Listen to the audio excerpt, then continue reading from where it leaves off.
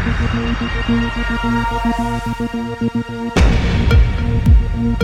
everybody, it's David Plouffe. Welcome to Campaign HQ. Well, we are now T-minus 19 days till the election day, but of course, we don't have election day in this country. We have the election, so let's start there. We've had, I'm talking to you on Wednesday.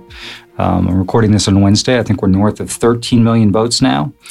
And, we'll continue to see that number increase. So, by this time next week, I'm sure it'll be north of 20. And that's a big change. So, early vote is obviously in states like Oregon and Utah and Washington. Everybody votes by mail.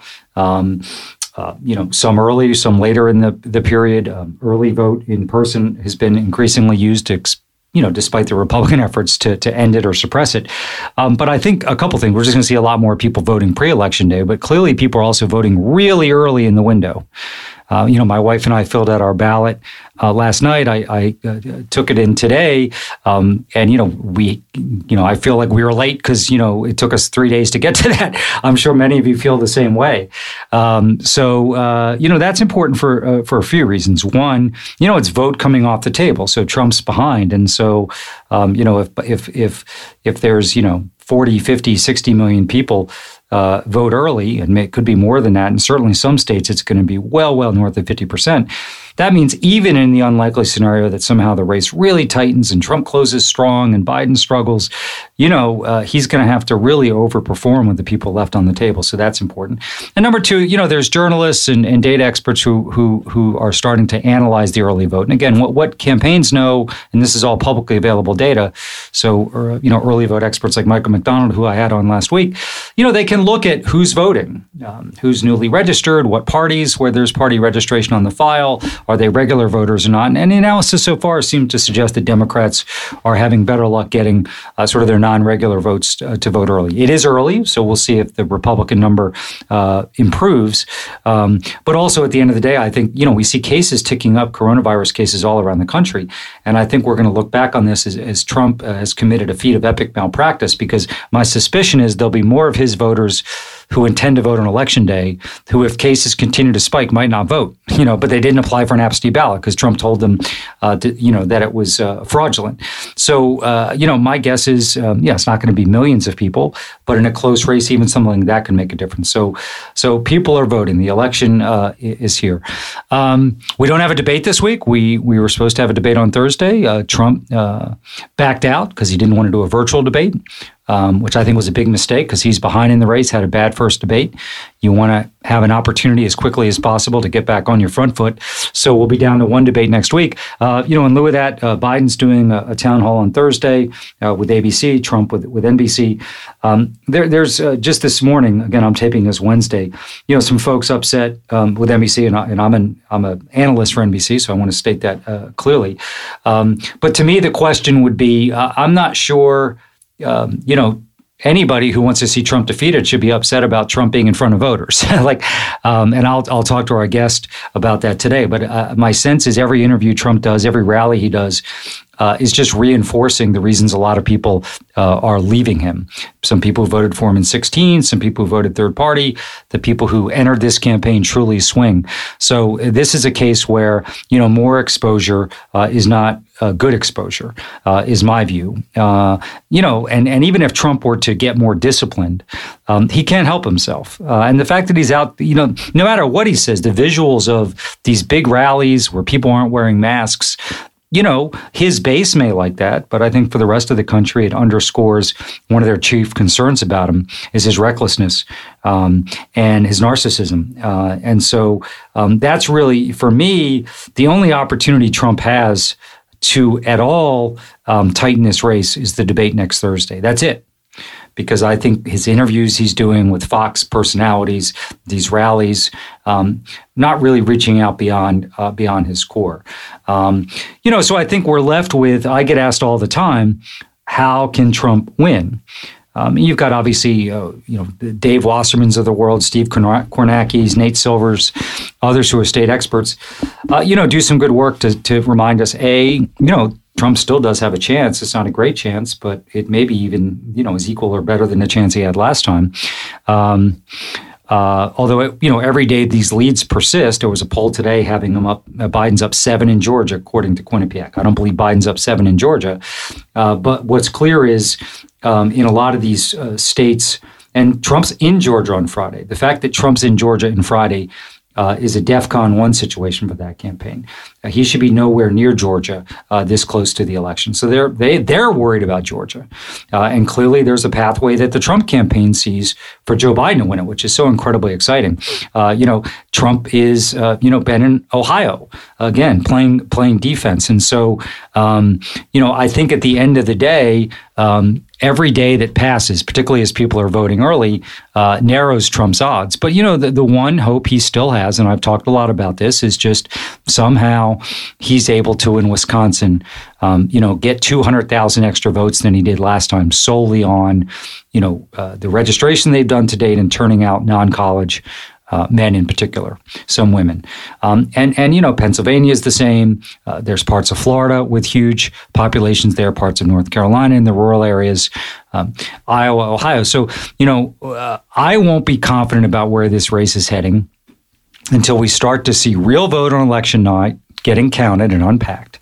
And we see that Trump has not created that kind of historic turnout he needs. And then I'll get really confident, and we'll know that early as we start seeing real votes being counted in states like Virginia, which won't be a battleground state, but we'll learn some things from Indiana, and then certainly as Florida and Pennsylvania start reporting votes. So I think that's his last hope, because he is showing no interest, ability, or success trying to win swing voters. I mean, let's look at this week. Biden goes to Florida, message event aimed squarely at senior voters in that state around the country. And what does Trump does? He sends out some meme, that says Biden for president, but it X's out the P and it says Biden resident. And it's like a picture of Joe Biden in a nursing home, like basically just making fun of seniors in homes. Terrible. Same thing with suburbs. I've said before, this notion that Biden's going to kill the suburbs is a ridiculous message. But, he's Trump's in Pennsylvania last night plaintively asking for suburban women to love him. I saved the suburbs. Just pathetic and desperate. So I think the swing voter, pulling some seniors away from Biden who are in his camp right now, I think the time is largely over for that. And so his one hope is Biden gets weaker than expected turnout. People make mistakes in their mail ballots, mostly on the Democratic side, and Trump somehow gets historical turnout that will blow us all away.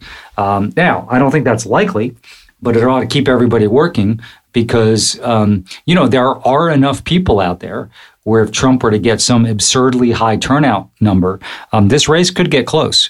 And I think that's really where the focus has to be here, is making sure that everybody's doing everything they can to help with turnout. The debate next Thursday will be the last major moment in the campaign, so everybody should get their viewing plans together for that. I have no idea how to assess what Trump will do. Will he just double down on the rabid dog? Kind of asshole jerk, approach? Will he try and be more subdued and, talk about a second term agenda to the extent he can find one? We'll see. But I know the Biden camp will be, hopefully very well prepared for that. I'm sure they will, because they understand that that is Trump's last real opportunity to shift the dynamics of this race. So our guest today is Kate Bedingfield, who's the deputy campaign manager for Joe Biden. She's been with Joe Biden all the way through the primary, through the times back in the end of 19 and early 20, where he was still the national frontrunner, but didn't do well in Iowa and New Hampshire. And people were questioning, whether he could still be viable. And they pulled off that remarkable result in South Carolina and then really rolled up primary victories. She worked in presidential campaigns for John Edwards back in 2004, worked in the White House, led communications for the Motion Picture Association. So just a really skilled communicator. And I really want to focus my discussion with Kate on that, who they're trying to reach, how they assess Trump's events and message opportunities. Talk about the debate a little bit. Talk about the best way you all can help deliver message. So I think it'll be a great look at where the Biden campaign sees messaging challenges and opportunities here in the closing 19 days and where the focus is going to really intensify for them from both a state standpoint, a voter cohort standpoint, and an issue standpoint. So I hope you enjoy this conversation with Kate Bedingfield. Kate Bedingfield, welcome to Campaign HQ. Thanks for having me, David Plouffe. I appreciate it. Well, there's so much I want to talk to you about. So I'll start with this, though. I'm just curious. So, we saw Trump in Johnstown yesterday. He's now doing a town hall later in the week, eager to get out. My sense is that whether it's the interviews he does with his Fox and friends or these rallies, it's not helping him, right? And you and I have been through a lot of races, and when you're behind, generally you're trying to find ways to gain ground, and you hope that voters are still open to you. Kind of, how do you guys assess that? I want to get to what you guys are doing, but it does seem like Trump being out there kind of is reinforcing, some of the negatives. That's the reason he's trailing in the race. Well, I think it's pretty clear that he does not have a cohesive argument to make for his reelection. I mean, you're exactly right. We're in the closing weeks of this race. This is the time when, candidates are making their best, most full-throated argument for either their reelection or to be elected. And, what you get from him is, a never-ending list of grievances and all the ways he's been wronged. And, you get a lot of his media analysis and what he thinks of what's going on at Fox every other week. But you don't get a lot of him speaking to voters' concerns. I mean, if you are an undecided voter, and it seems like there are not many left at this stage of the race, but if you're an undecided voter and you're looking at Donald Trump, you're not hearing anything from him about what he's going to do to make your life better. And so, if he wants to use the opportunities that he has to talk directly to voters, to again, to complain about how his media coverage isn't fair, he, as far as we're concerned, he can have at it. Right. So it's an interesting choice, but it's a choice that he's making. Okay, so this will be a distressing request to try to get in the brain of the Trump team. So my sense is there's not much strategy, or if there is, listen, it's not like everybody who's working for him doesn't know what they're doing, right? They have some view of where the race is, and Trump just is not. Kind of going along. So is there an argument that they've completely given up on both swing voters and, the soft Biden voters who you guys have firmed up in the last couple of weeks? And this is all just a base play. Now, I would even argue what he's doing out there is not necessarily going to be helpful to get kind of like cynical, inactive politically people to vote, which is clearly their game plan. But yeah. Can you divine a strategy in what they're doing? I mean... This is the question, right? I think that you're right that there are people around him who have strategic thinking about what he should be doing and about what his campaign should be doing. It seems very clear to me that every move they make comes directly from Trump. And, I think he is driven by his own narcissism. I think he's driven by his own ego. And I think he makes decisions every day based on, what he thinks is going to yield him the best, clip on Hannity that night or on Fox and Friends the next morning. And, you could call that a base play, I guess. I'm sort of the mindset that that's maybe even ascribing too much strategic thinking to what they're doing. I think at the end of the day, this all flows directly from Trump. He's somebody who, can't see beyond the end of his own nose. He is always only focused on how things impact him. And so, again, it's like he's wasting an opportunity to communicate something meaningful to voters because, he's so focused on his own political fortune. So, I suppose you could call it a base play. I have to imagine that to the extent that it's, energizing voters, it is energizing his base. And look, one thing I will say is, we do know that his base will turn out for him. I mean, I think that is, that's an important thing to not lose sight of, as we think about what these last few weeks and what election day is going to look like. I mean, he has a very motivated base that feels really loyally toward him. And we know they're going to turn out for him. So we do, we have to be thoughtful about that. And I think we forget that at our own peril. Now, whether that is strategic on his part or their part, I really cannot say. Yeah, no, I agree with that. I've spoken a lot about that. Like, he's going to get his vote. Now, of course, is he going to get 10% more, kind of than the high water mark, and then the race could be closer or not. But his folks are coming. So we'll come back to the Trump circus. But I want to talk about areas of the Biden campaign. And, you're responsible for these. Obviously, you do it in a collegial way, but you're leading all the message and communications work. And so I want to start with talking about the kind of cohorts of voters. So here we are, 19 days out. You mentioned there's very few undecideds, but there's a few. I'm sure your research is showing there's some people who are saying they're going to vote for Biden or Trump, but they're not 100% there. And then you've got, turnout targets in places where you can still register registration targets. So as you think about kind of the balance, Joe Biden was in Florida talking to seniors on Tuesday. You were in Gettysburg last week.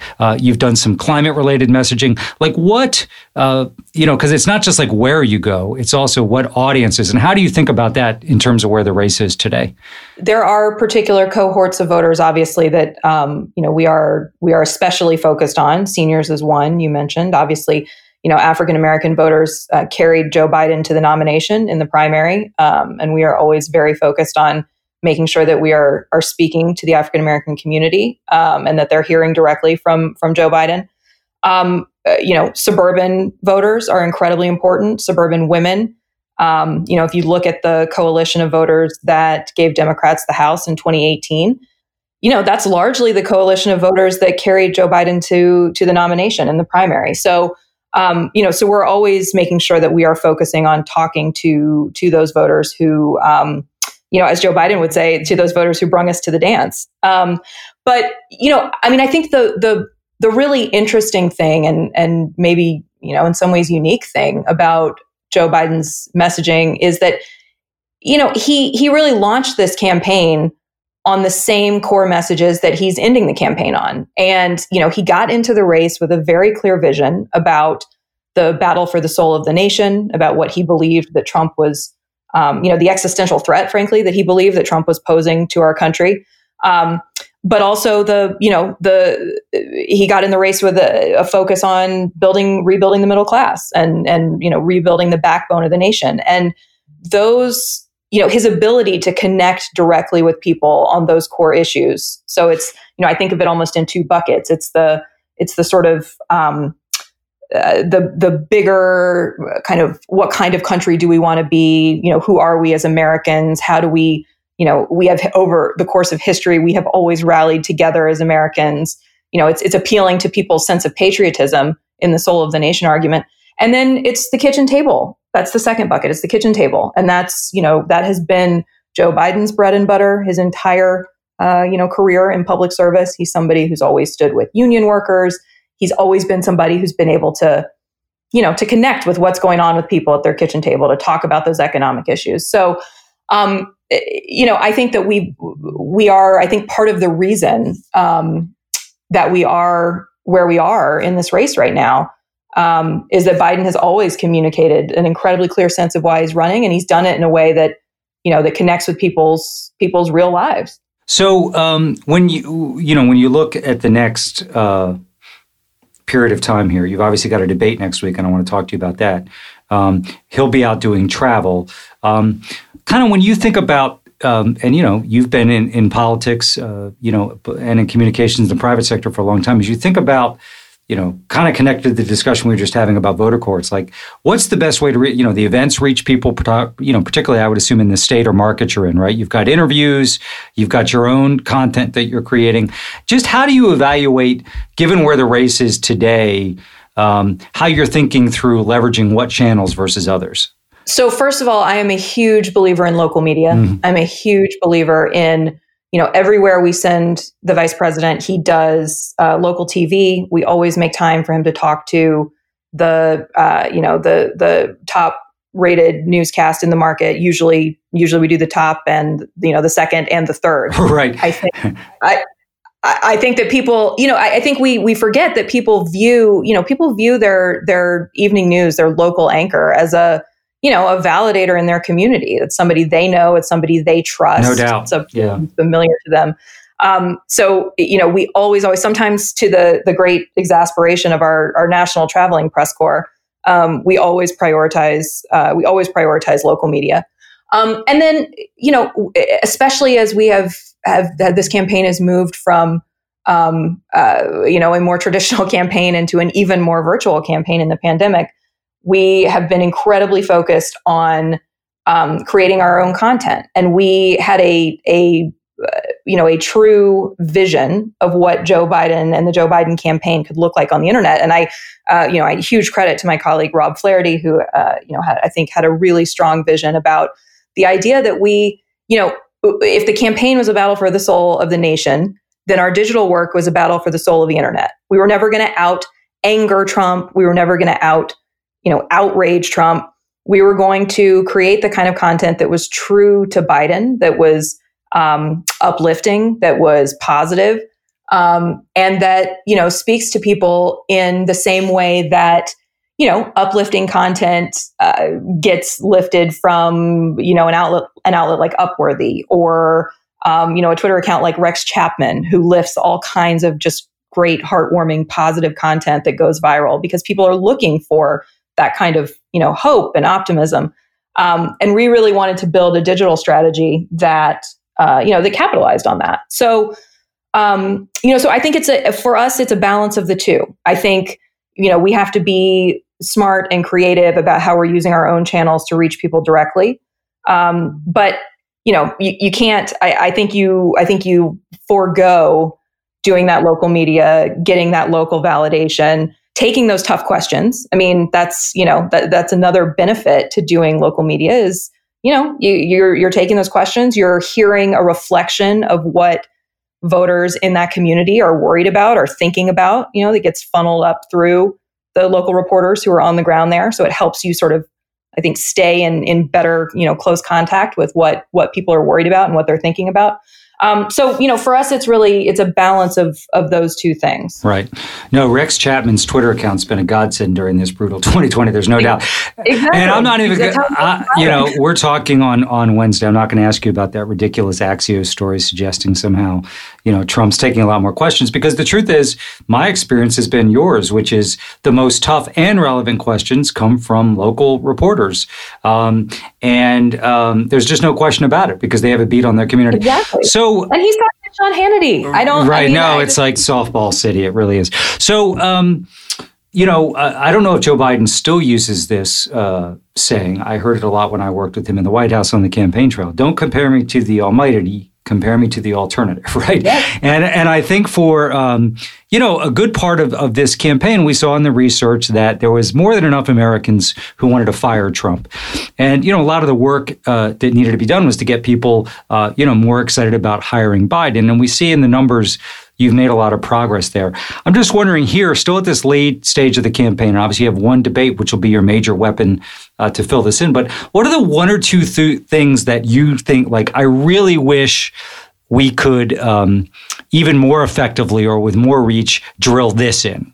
Could be a policy, could be an attribute, kind of what's the remaining work to be done? And I guess also, like, how can people who are out there committed to helping elect Joe Biden help you do that? Yeah, that's a great question. I think there are a couple things. One, what we find is that people still don't know his personal story as much as we might think that they do. They obviously know who he is. They have a sense of, what kind of leader he is. They know, they saw him in the White House with President Obama. They know, his kind of core integrity and decency, but they don't know as much about his backstory. They don't know as much about his, his growing up. They don't know as much about his family.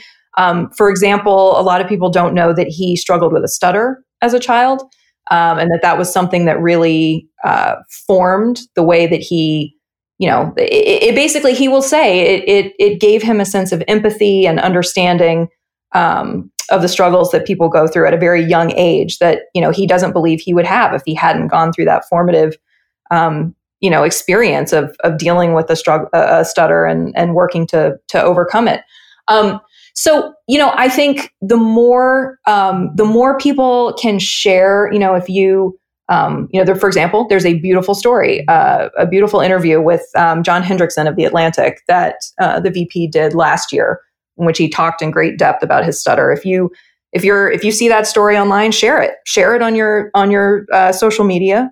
Tell people about the things that you personally find compelling about Biden, about his biography, about kind of the kind of person he is. I think the more that we can reinforce for people, the kind of good, decent human he is, the better. And there is, as you well know, there is nothing more credible than hearing about somebody from your friend, from your neighbor, from someone you know and you trust. So I would say to anybody listening, if you want to share the good word about Joe Biden on your social media account, it's incredibly important. And if you're looking for a place to start, go share the story about his stutter, because people don't have as clear a sense of some of his personal biography. And we find that the more they know about him, and the more they learn about him, and the more they learn about his history, the more they like him. So that's one thing. The other thing I would say is just,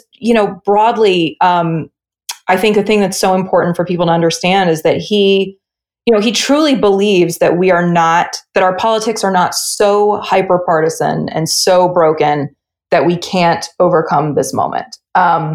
And it's easy to get cynical, and especially when you look at some of the, when you look at the torrent of vitriol, frankly, that comes out of the Trump White House every day, it's hard not to get disillusioned.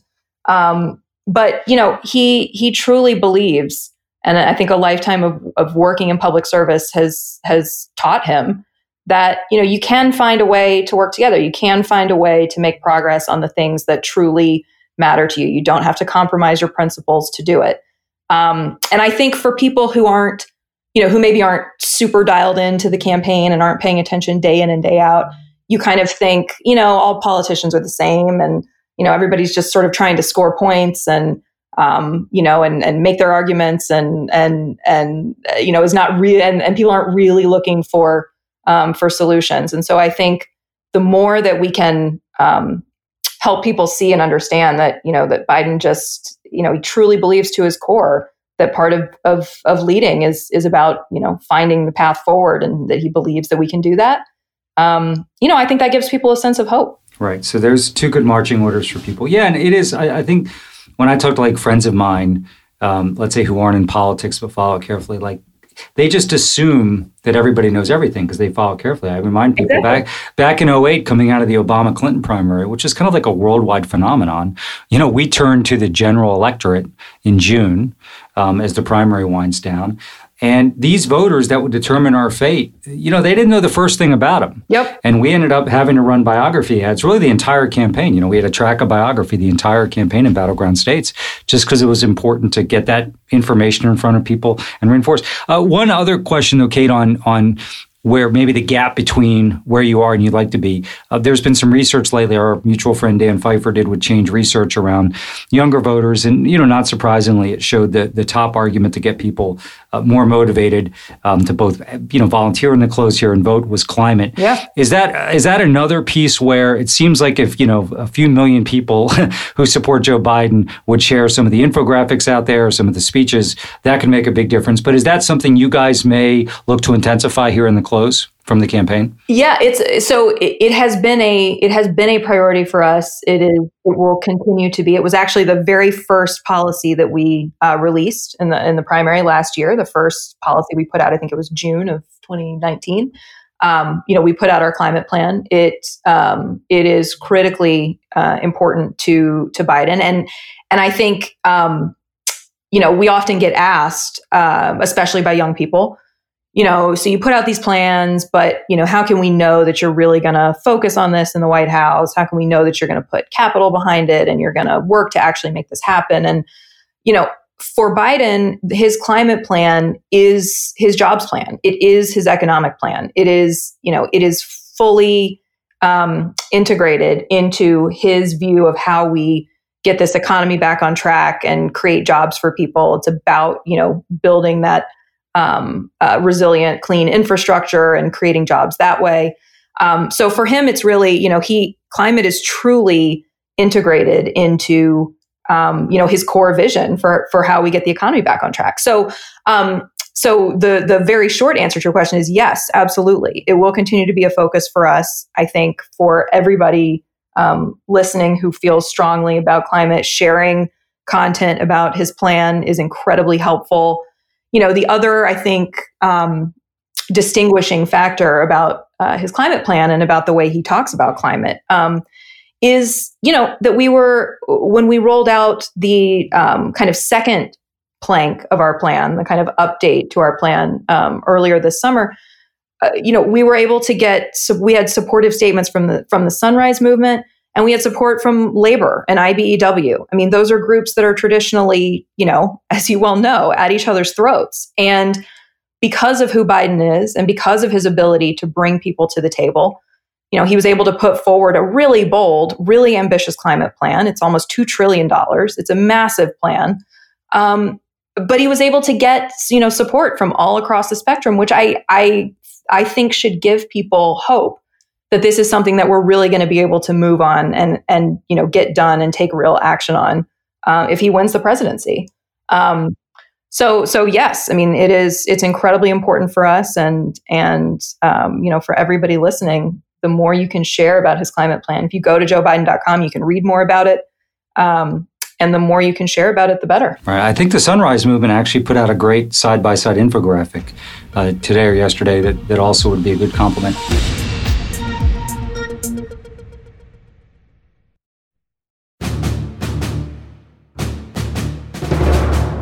So let's talk about the next debate. We were supposed to have 3 presidential debates. Now we have 2. And after Trump's disastrous performance in the first debate, this is his really last chance to the extent, he can adjust where the race is heading to do that. Kate, I'm curious. He's unpredictable, but are you guys expecting a repeat of kind of the rabid, frothing, barking dog? Do you think Trump's going to try and rein it in a little bit and actually reach swing voters? Is he going to talk about his second term agenda to the extent he knows what it is? Like, what are you guys anticipating? And maybe you're just going to play your own game. And, I think Biden showed the ability in that debate to kind of deal with Trump when he kind of colored outside the lines. But what's your sense of what you guys may get from your opponent? I always tell people, I think to a lot of people, debates seem easy. You've got your argument, your opponent's got their argument. But one, to fully anticipate what your opponent going to do is hard. And secondly, these are human beings. And once the light goes on, you never know where it's going to go. But kind of, what are you guys expecting to the extent you can divine anything out of that craziness on the other side? Yeah, I mean, look, it's always anticipating what Donald Trump is going to do is often a fool's errand, right? But I think the way we approach this debate is, regardless of which version of Donald Trump shows up, regardless of whether we see a repeat of what he did, 2 weeks ago, which I think is the real unvarnished Donald Trump. Maybe he spends a couple weeks with his team and decides he wants to try to polish things and present a less kind of aggressive and off-putting version of himself. Maybe he does. No matter what, that doesn't change the last 4 years of his presidency, right? I mean, he may decide, he may make a decision. He may, take a step back and say, I need to try to make an effort to present a more restrained and polished version of myself here. But it doesn't change the fact that, what he's going to be defending is a 4-year record of job loss, 4-year record of allowing, tax cuts to go to the wealthiest.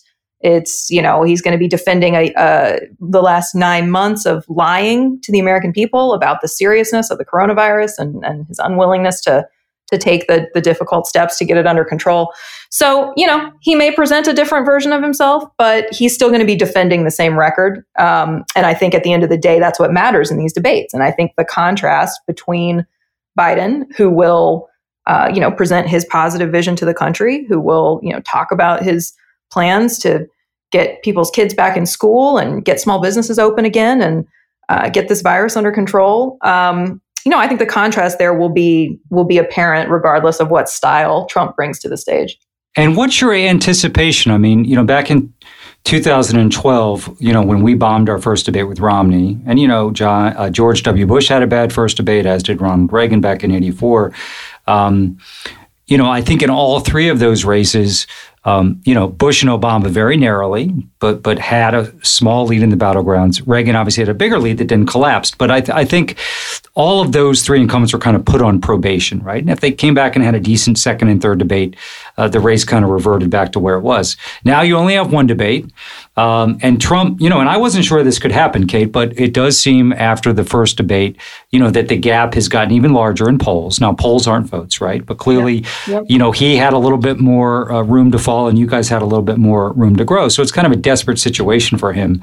I mean, so do you think that this is something where, the die is cast? Could you guys add a little bit if you have a repeat of the first debate? Could Trump gain a little bit back? Like, kind of how do you assess? So that we talk about that through the prism of the debate, but it's probably a question about the race. Like, kind of how much movement is left out there? Well, look, nothing's over till it's over. So I think especially running against somebody like Donald Trump, who is, incredibly erratic, incredibly unpredictable, who's to say? In some ways, 3 weeks, now less than 3 weeks, is a lifetime, right? But I do think that Donald Trump has painted a picture over the last 4 years of, somebody who is candidly not up to the job, somebody who is erratic, who is unstable, who, as we said, as we were discussing it earlier on in this conversation, who thinks only of himself. And I think we are in a moment, this is, I think this is a race and a cycle probably unlike any other. And I think that over the course of, the last 9 months, people have really started to zero in on the belief that who is president matters. I mean, I don't know if this is a frustration you share, but it's always a frustration I have working on races when people say like, well, it doesn't really matter. At the end of the day, does it really impact my life? And I think that what we've seen over the last 9 months has really put into stark relief for people that who's president matters, that it does matter. It makes a difference in your life if we have a president who is capable, who's competent, who is taking decisive actions to lead, or if we have a president like Donald Trump who isn't. So, is there room for movement in the race coming out of the debate or some other unforeseen event of the next 3 weeks? Of course, I think it would be, dishonest of me to say that there isn't. But I do think that basically this in particular, this last 9 months has been very illuminating for people. And I think Trump has had multiple opportunities to step up and lead in a time of crisis. He's failed to do that. And, I don't think a debate performance one way or the other is going to change that. And I think for us, we just have to stay focused on Biden being out there making his case for these last 3 weeks. Yeah, well, if Trump is a little more muted, I can't wait to see all the immediate takes of new tone, despite what he said. No, listen, your point about, people thinking it doesn't matter, to me, that's one of the biggest challenges we face in this country, because the reality is the wars we fight or don't, the people who die in them or don't, who gets healthcare or not, how we handle crisis like pandemics or not, who has good schools, who doesn't. Like, at their core, those are political decisions, electoral decisions before they are policy decisions. Like, whoever has the agenda, they're going to run with it. And so we just have to keep bringing people back to that.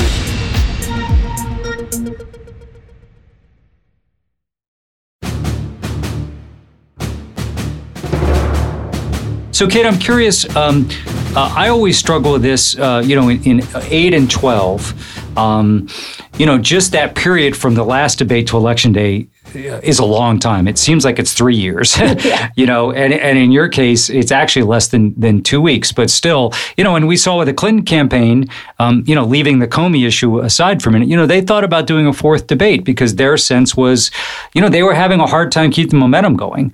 And actually, Trump, that was probably the crispest he was in 2016, unlike the rolling shit show on wheels that we see today. Okay. But I'm curious, So from that last debate in particular till election day, I mean, do you guys think about that? Like, how do you might remember back in 2008, you ran a 30-minute ad in part just because that was new and different. And, we did a 72-hour campaign day, if I recalled, in 12, which sometimes the president was happy with, sometimes he wasn't. But just to keep momentum going, like, how do you guys think about that? Because I do think it's important, particularly when you're in the lead, which is you kind of don't want to just hang on. Yeah, absolutely. I mean, I think it is worth noting that, I think this debate being on the October 22nd, I think it's the latest that it is. Yeah. At least in recent times. Yeah. So we have slightly less time, but no, you're absolutely right. I mean, we are going to want to be focused on, keeping our momentum. I think, one thing we did coming out of the first debate was, we did this whistle stop tour in Ohio and Pennsylvania. And it was a great success. It really, it gave Biden the opportunity to, to connect with people. Obviously it ties very, very closely to his own life experience, riding the train back and forth from Washington to Wilmington when he was in the Senate. So, we're thinking about a number of things like that. We will absolutely be looking for, creative ways to, to have him out connecting with people. We believe that he's strongest. And I think it is very clear that he's strongest when he's talking to real people, when he's, able to, as I say, bring his own life experience to the conversation. So we found that whistle stop tour coming out of the first debate was a very successful model. And I think, if not exactly a whistle stop, I think you can expect to see some creative campaigning like that. Now, obviously we are, as everyone is, we're grappling with COVID and the restrictions that we have to put in place to keep our events safe, to keep the communities that we're visiting safe. Which puts a little bit of a damper on our creativity sometimes, unfortunately. But yes, we will definitely be working to maximize momentum in that last run up to Election Day. Because you're right, it's incredibly important. Yeah. Well, one of the tools you're going to have is surrogates, and now you're going to have Barack Obama on the ground in battleground states. What's interesting about this, I think people look back at Obama and assume, well, it's big crowds and rallies and energy. So, because he'll be as safe as you guys are, that won't be the case. But it's still going to, I think, to your point about local media, like he'll be there and you're going to get outsized coverage. So talk a little bit about, how you're going to use him and other key surrogates in the close. So that's exactly right. Obviously, local media is a huge piece of it. But I think surrogates is a place where we've been, we've been particularly successful in terms of creating digital content and creating, unique opportunities. I mean, you may remember the socially distanced conversation that President Obama and the VP did earlier in the campaign. Got an enormous amount of traction online. I think it was one of our most shared, most viewed campaign videos of the entire campaign online. So, in addition to doing travel where we can, because obviously there's no full replacement for physically being somewhere and, as you say, talking to the local press and having your picture on the front page of the paper immediately recognizable to everybody who reads that paper that you're there in the market on the ground. Obviously, you can't fully replace that. But I think there is a tremendous amount that we can do to, to build on it in terms of our digital content. And, we've seen that creating content for, particularly for non-political, kind of non-traditional political platforms has been really beneficial. We've done a lot of surrogate work. My colleague Adrian Elrod has done an excellent job building out something we call Team Joe Talks, which is basically a surrogate network where we have campaign staff or we have high-profile surrogates sit down with celebrities and influencers on Instagram who have huge followings of their own and have conversations about the VP, about Kamala Harris, about the campaign. And we've gotten, a tremendous amount of lift doing that as well. So, I think that'll be the key challenge for us. Will be layering in that creative digital piece on top of the local travel that we will be doing to the best of our ability, to the extent that we can do it and keep everybody safe. That's very helpful, I think, for people to understand how you guys think about that. I will just add one point to our discussion about that momentum at the end. You mentioned the debate's historically late, 10 days out. And then, of course, the other thing is by that last debate, you'll probably have 25, 30 million people have voted. Yeah. So, there's a lot more votes coming off the table. Exactly.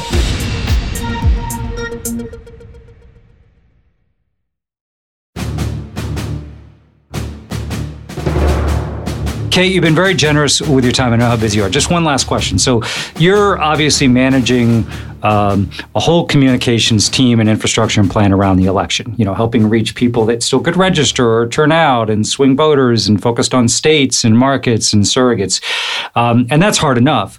And listen, my sense is we're going to have a clear winner here and we'll know it before too long. And all these ridiculous scenarios about what Trump could do to try to steal the election fritter away. But how much time are you having to plan for November 4th, November 5th, even if it's not the crazy Trump stuff, but we're still counting votes potentially in some states. So I'm just curious, how you guys are going about planning for that period post-election, again, with the knowledge that you don't have enough time in the day to do everything you want to do pre-election. Yeah. So it is something we're planning for, of course. It would be negligent not to. But we are our primary focus, obviously, is getting enough votes to win the election, and we are not losing sight of that. However, we are putting together a very robust election protection plan. I think it is arguably, or maybe inarguably, the largest election protection effort that any campaign has ever put together. We have lawyers who are going to be deployed across the country. We are thinking through a number of different scenarios to ensure that we are, planning for every possible contingency. We will not be caught flat-footed by 100 different potential outcomes. I think the primary communications challenge for us, or I should say, I guess the primary communications goal in the next few weeks, as we are, simultaneously putting in place the legal framework for post-election day, should we need it. I think the primary communications goal for us is to encourage people to vote, to not allow them to, let Donald Trump discourage them from voting or make them feel like their vote isn't going to count, or, like he's going to be able to pull some sort of, shenanigans that are going to impact the outcome of the election. I think what we want to be reassuring people is that, the way to get Donald Trump out of office is to turn out in huge numbers on November 3rd and in the weeks leading up where you can early vote and vote him out. Donald Trump is not going to get to determine the outcome of this election. The American people are going to determine the outcome of this election. So it is absolutely something that we are working on. There is a lot of thought going into the effort to ensure that we are prepared, should there be counting that needs to happen beyond the 3rd. But our primary focus and our primary communications objective is to reassure people and encourage them to turn out, because at the end of the day, that's actually going to be what decides this election. It does frustrate me, by the way, that somehow, and I'm not suggesting this is wholesale, but you see there's kind of some, narrative around, well, if Biden just wins by a landslide, or if Biden wins Florida, it's like, well, actually, he just needs to get enough votes to get to 270. Let's not change the rules here. It really drives me crazy. But that being said, a dominant win would be most important because it rejects Trumpism, but also would accelerate, the transition, which is great. Well, listen, Kate, thank you for your time today and for all you've done in the campaign. And I hope somehow, some way, you and your team can stay upright. I'm sure you will for the stretch drive here. And enjoy it, because there's nothing like the close of a presidential campaign. That's right. Thank you so much. This was a treat for me. Thank you. Thanks, Kate.